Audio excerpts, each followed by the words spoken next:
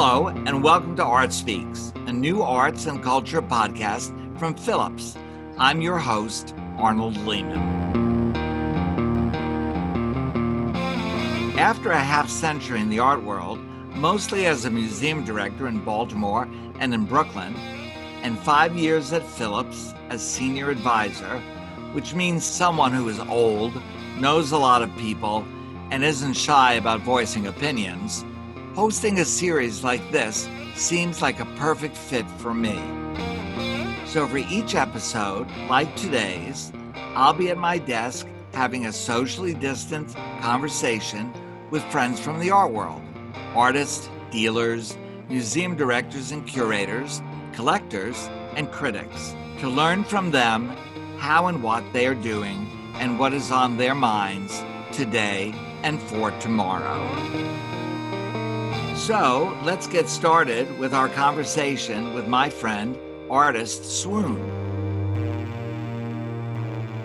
I am so thrilled, truly thrilled to be seeing and talking to and listening to my friend, the really terrific, I don't know ever how to introduce you properly, as a conceptual artist, as a graffiti and street artist, as just a wonderful person, and who never stops working, and who always gets to the point of things when you look at her work. So just tell everyone, what was the earlier process of when you were doing street art, when you were making graffiti?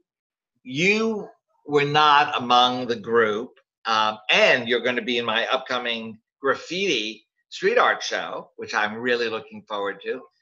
But you brought your art with you, to the streets. So just tell me what that was all about, how you did that. It was different than everyone else. Well, I was a classically trained painter when I was a kid. I grew up before the internet. I grew up in a place where we didn't have graffiti. I didn't know what any of that was about.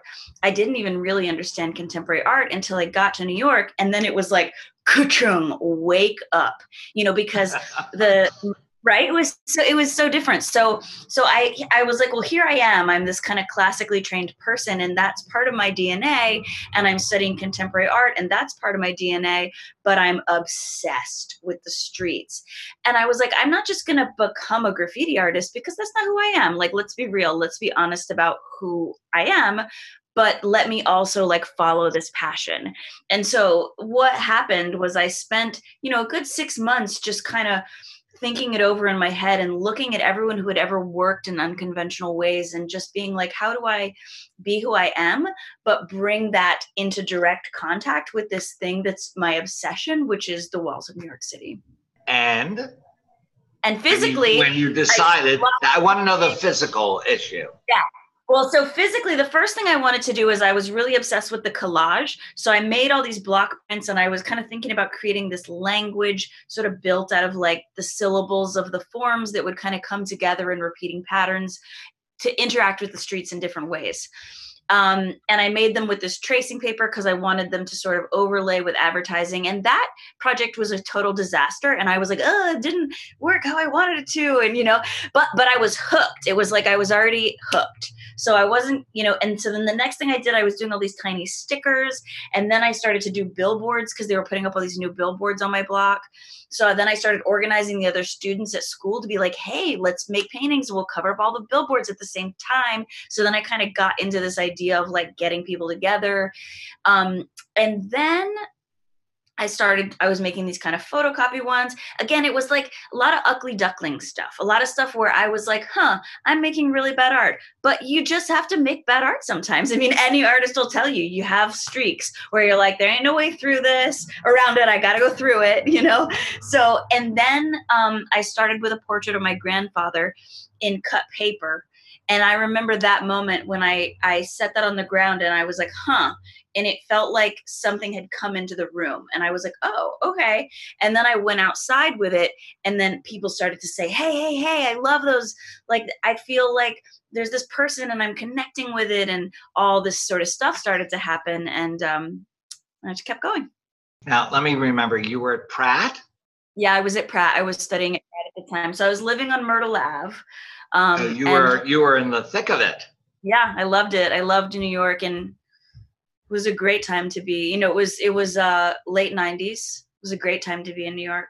I spent what seemed to be forever riding those subway cars that Mm, were moving works of art that were covered completely on the outside and on the inside with yeah, graffiti in the 1970s. I'd love to have And seen that. it just, I mean, I just remember, I mean, everyone kept saying how they've destroyed the graffiti artists and destroyed the New York subway system, Yeah. how they have, you know, ruined the experience so we can use the subways anymore. Of course, that never affected anybody. That was just a handful of people, and the police, of course, and the city government, of course.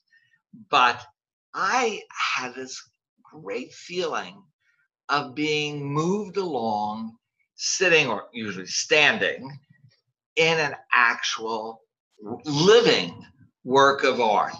And when you were on the platform and they passed you by quickly, if you were on a local platform and it was an express train, it was like cinemascope, the entire train. And I couldn't understand why everyone was so upset. Um, and then, of course, I went on to do exhibitions about graffiti and so on, and became friendly with a number of people, and those trains themselves. I mean, Lee Quinones with those trains. I mean, it's incredible, incredible. Yeah. You were doing your work in the late 1990s, mid to late 1990s. Who were some of did you run into any of the graffiti artists who were working in their kind of way, or were you sort of in a different locale? Yeah, I kind of got a little going more like early 2000s is when I really got into it. And I would run into, I kind of built up a little community of my own, just of folks that were working, like Darius and Downey were my friends, and they ended up making this movie, and they kind of just grabbed me. They were like, hey, you made that. And I was like, yeah. And then we sort of built together. But I do have this memory of, I wasn't familiar with what Lee looked like yet, because I hadn't like seen a lot of the movies. It was, but somebody, I was working in my studio, and it was like this whole huge mess, and my friend was over, and this woman who was organizing a show said, I need to come by and pick something up. Can I bring my friend by? So this guy comes in, and he's like the most charming person, and he's laughing, and he's looks around my studio, and he goes, you're gonna be famous. I can feel it. And he's telling me, oh, and when I used to hang out, he's talking about all these like legends and being like, I had the same feeling in their studio. And I was like, I don't know who this guy is. He's the sweetest person. And when he left, my friend just goes, oh my God, Callie, that was Lee Quinones, and he told you were going to be famous. And I was like, what? I didn't even miss that whole experience. Well, there are some prophets who know what they're talking about. And that is great. Absolutely great. Yeah, it was really fun. And slowly I did start to meet, and there were people I was obsessed with, Revs would, you'd see the diary entries in the tunnel. You'd see the kind of big roller pieces and be like, what is that? Espo. There were folks who were really out at the time that I was really admired, and, looked at all the different kinds of ways that it showed up in the city. And the thing that always amazed me is, how do they possibly do this? The trains, whether they were in the train yards late at night, or they certainly weren't able to do it during the day when things were going back and forth. And I've heard the most incredible stories. And it's one of the reasons that I'm so eager to do this exhibition at the beginning of the year, the new year. And I'm so thrilled that you'll be part of it. But even just that, even just being in the tunnels, you know, and the trains like passing you and your hair is like getting sucked back and you're like, wow, like, you know, just thinking about people like Revs that knew the subway tunnels like the back of their hands. I mean, you know, I was a dilettante just kind of looking around, but yeah, the love of the city and the way it crosses over into urban exploration, you know, there's a lot that kind of goes on with that, with people that just get into, you know, the freedom tunnels, all these like places and spaces in the cities. Well, they also had to know the tunnels because they had to know which way to run away from the police. Right. That was important too. But all right, so when you put that incredible determination and energy under what I would call studio control, what was the next layer? What was the next step? Where did you go next? Especially to get Jeffrey or someone like Jeffrey to be so interested as to do an exhibition. Yeah. Well, so first I was just pasting out on the street and I was really like, this is it, you know, and I was organizing kind of street parties and different things and really, really just focused on the city and urban space. But like I said, I'm a classically trained artist, so I have a lot of different things in my kind of creative DNA. And sometimes they would be like, you know, when are you going to talk to us? When are you going to listen to us? Because the thing is, when you're working out on the street, there's a real set of limitations, and that's great. It forms you, but it also like eventually you're like, there's like, okay, what's next? What's the next evolution? And so I started to build these little installations on my kitchen window. And then I was turning them into these little peepholes. And I just actually ran across this story I'd written down. I totally forgot yesterday, where this construction worker, I would put them in construction fencing. And one I went by to look at, and he was like, oh, it's gone. And I was like, oh, you saw it? And he was like, oh, yeah. I would tell everyone that came by that they had to look at it. He said, one day I had all the boys from my job site all lined up to look at it because I told them it was a naked lady in there. I was like, oh my God. So like there's great ways that people would interact with stuff. But anyway, I was making these installations and thinking, actually, I would like an indoor space to work. You know, I just started to think that. And right about that time, people started to ask me, you know, what do you think? And at first I was really conflicted about it. And I was trying to come up with different ways to work. But when Jeffrey asked was right when I was like, you know what? I think I have an idea. And of course I was completely nervous and freaking out because, you know, he was Jeffrey and that was it was immediately clear that was going to be life-changing. But you know, I loved and admired what he did. And I knew that it was going to be, I knew there was something in my brain that needed to get born. My feeling was that show was like putting a door on my brain and being like, come in, like, let's have a look around. Let's feel what this feels like, you know? And that was what I really tried to do, was to create that immersive, like, totality. Well, I think it worked, and it's continuing to work. In bigger and even more engaging ways for the last decade and a half, which is just the ambition of the work, I think is as astonishing as the product. Those barges, for instance, you know, I guess you could live on those barges. How much of the material that you so carefully think about and design and produce do you reuse in projects that are meant not as projects that are for sale, but projects that you're asked to create, to commission projects like that? How much of it do you reuse and rethink? Pretty much everything. Yeah. You know, we built the rafts out of recycled construction wood.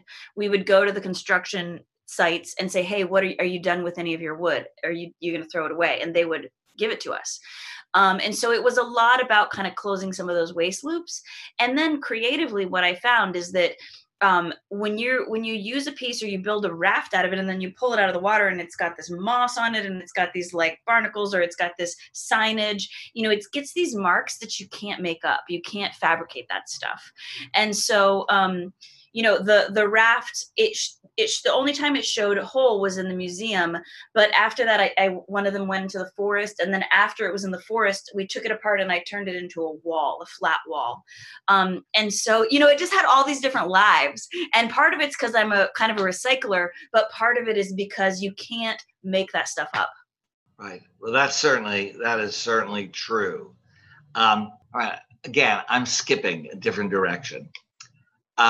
As you were getting into the feeling that you were going to be an artist, choosing to go to Pratt, for instance,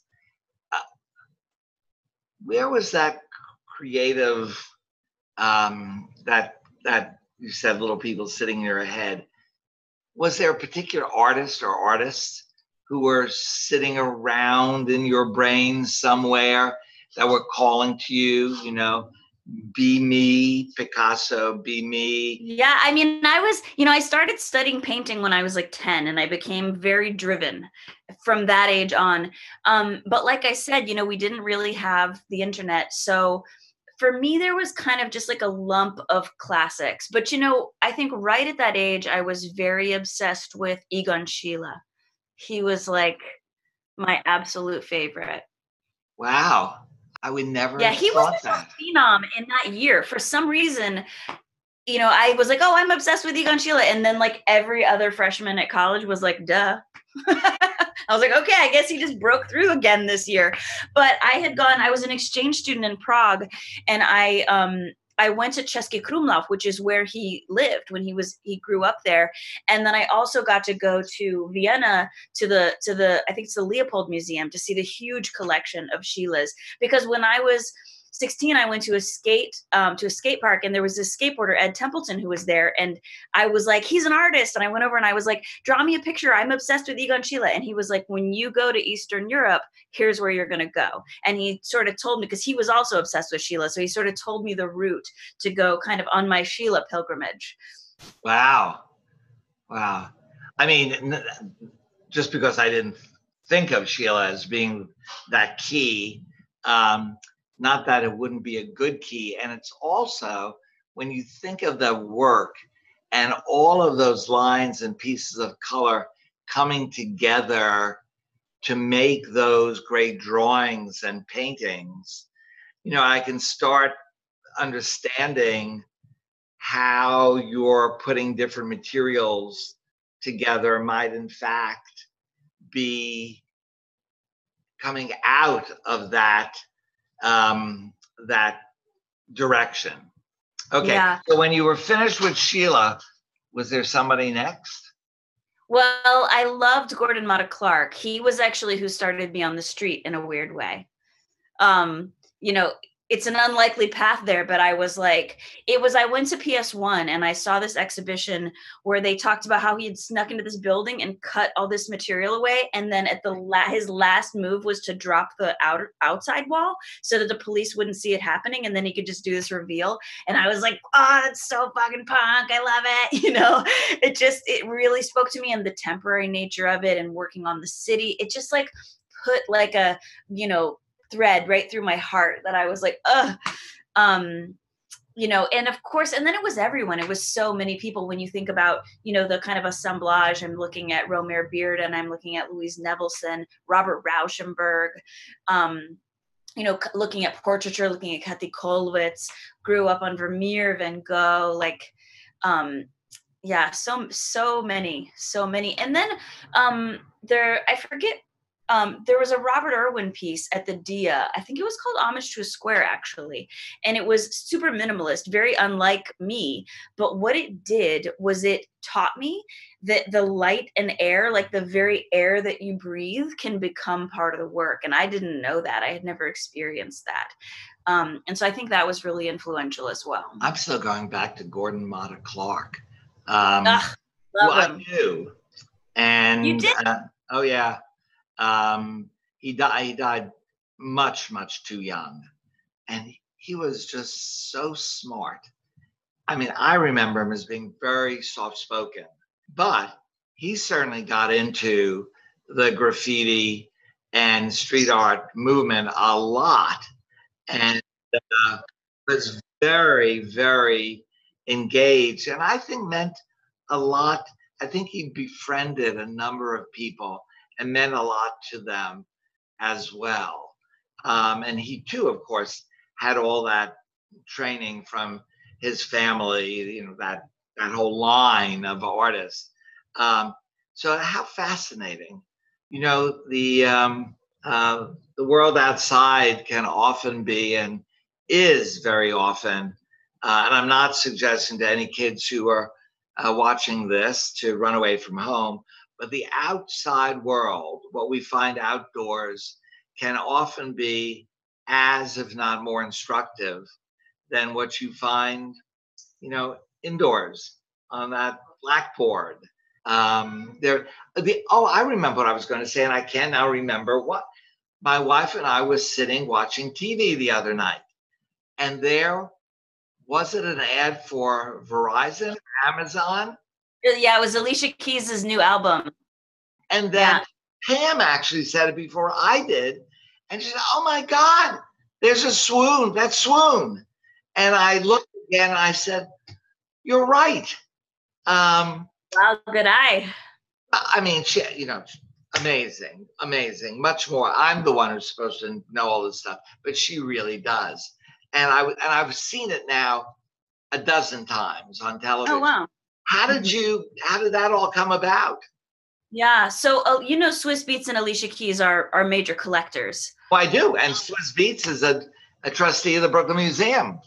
Exactly. And has often said, "Oh, maybe we could use a little music tonight."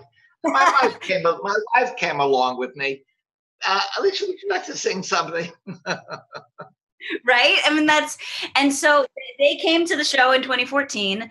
And yeah, we've just stayed connected. They collected my work kind of right before that.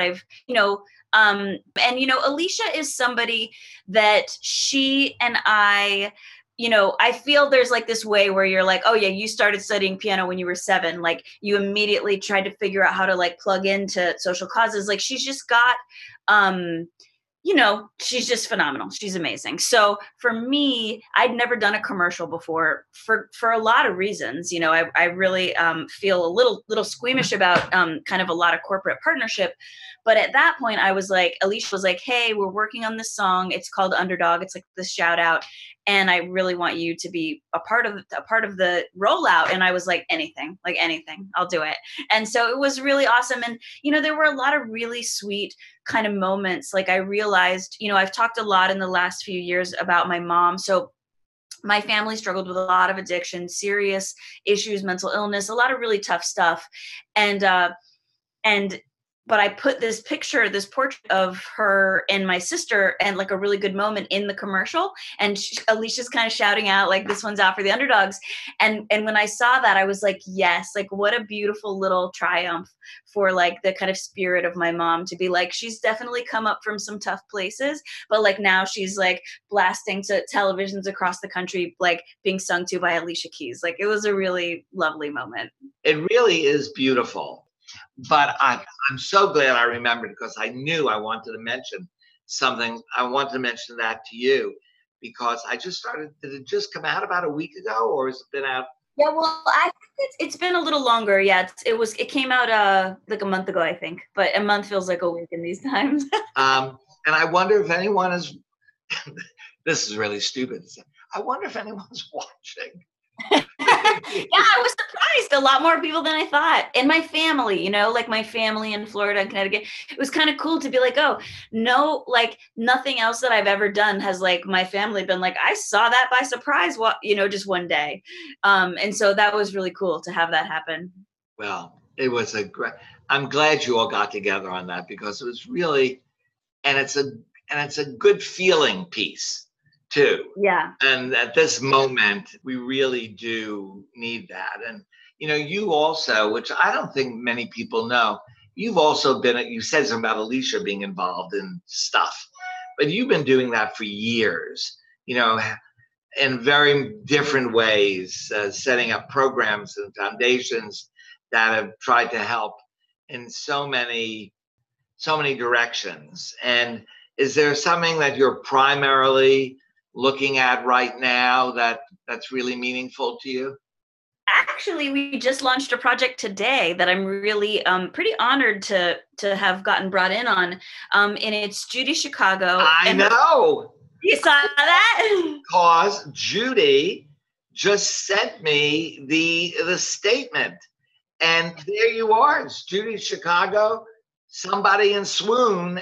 Yeah, Serpentine and the National Museum of Women in the Arts. And it's Judy and Jane are longtime ecological activists, and Judy has been doing this really brave work around extinction and mortality, thinking about her own end of life and also thinking about extinction at the same time, and really emerging from that being like, we have to this has to be now, like we have to be to all together as artists be really focusing our hearts and minds on it, because an active imagination leads to action. And so she was kind of just chatting about it, and then I think she kind of wanted my side of it because she saw this article that was about all these younger women street artists, and they were like, how did you get started? And like a dozen of them were like, we saw Swoon. And she was like, whoa. I think Judy saw herself in that moment. She was like, I've been in that position of being that sort of first woman that comes out of the gate, and people kind of see you and understand all these other things that can follow. And so Judy saw that, and she was like, hey, and I knew her. We had been going to do a show years ago that fell apart for various reasons. And so we were like, well, let's restart that. And so she was like, hey, come on board this project, and you can kind of bring up the sort of spirit that you bring to things of like, let's just get something done. And so we've been having meetings, and we just launched it today, and it's about just getting people to create work that envisions positive futures, that looks at climate change and the sixth extinction and all of this, and focuses us And puts it out all over the world. Yeah, all over, so that we're all little signals blinking to each other. Which I just thought that, well, first of all, I thought I had a glimpse of it the other day, and then she sent it to me today so I could actually read it. And I think that's terrific, and I can't wait till that gets going and we can, just see. It's sort of in a way how clapping for the first line health workers has become part of the 7 o'clock routine in New York City. And this can even reach many, many more people than that. So it's very much in that same spirit. A great, great project with just the right people involved.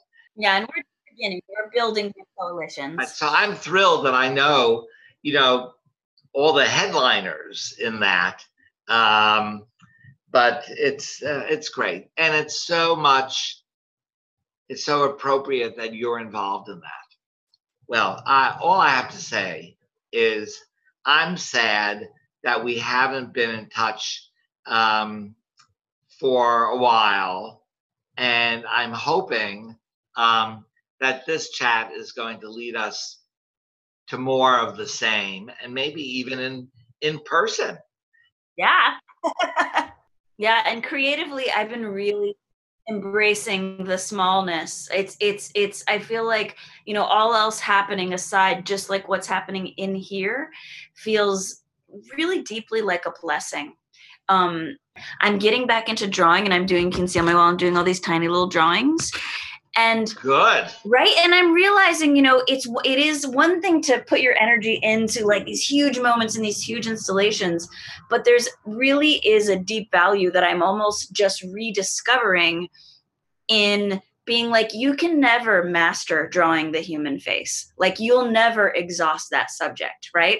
And like, just looking, like I was saying, Kathy Kolowitz, I cracked a Kathy Kolowitz book, and I was like, oh girl, you have a way to go. Like, just get into it. Turn into that like deep looking. And so, yeah, that's what I've been doing in this downtime. Well, I think you've been doing good. Thank you. And I want to stay well. Yeah, hold on. I can't let you go until I brag on you for like 1 minute. I just want to say again, when I got your email, I was just immediately like heartwarmed, because the place that you have held for artists for such a long time. You know, the importance in our lives individually, like those moments when, like, my world changed when Jeffrey was like, "Hey, Arnold Lehman has your door," and I was like, "What?" You know, to my show. I mean, the courageous. You guys were so courageous to have me in there. It's like unbelievable what you guys made space for. And then listening to people, you know, people would come up to me and they'd be like, I grew up with the Brooklyn Museum. I've been coming to the Brooklyn Museum since I was 4 years old. I would come to the programs. It meant this in my life. And I really I just feel you in that, in like the space that you made for creativity, for neighborhood, for collectivity, for doing really brave actions. And just like, please know how important that has been to how many of us. Well, thank you. Now I'm going to start crying. Thank you. I will see you very soon. Be well. Mwah. And we're going to do more fun stuff. Love you. Yes, absolutely. Bye-bye. Bye-bye.